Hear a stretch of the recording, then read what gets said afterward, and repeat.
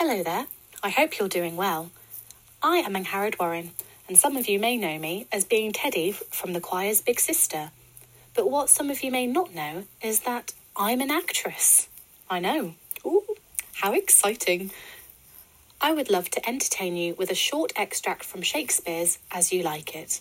So, without further ado, here is Phoebe convincing her friend Silvius she hasn't fallen in love.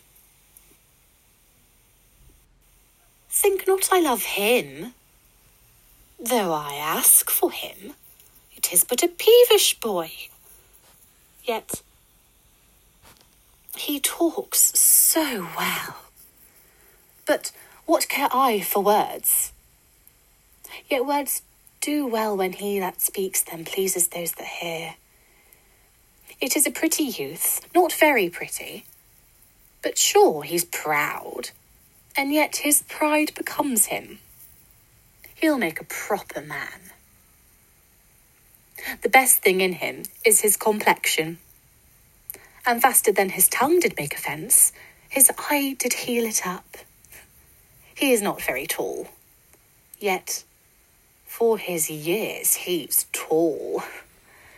His leg is but so, and yet 'tis well.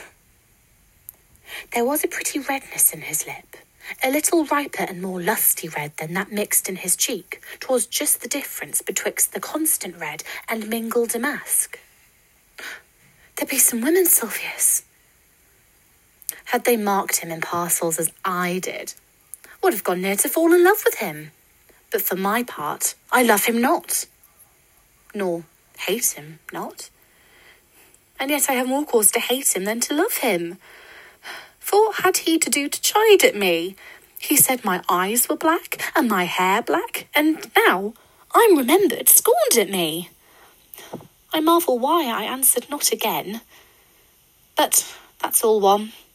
Admittance is no quittance. I'll write to him. A very taunting letter, and thou shalt bear it, wilt thou? Silvius?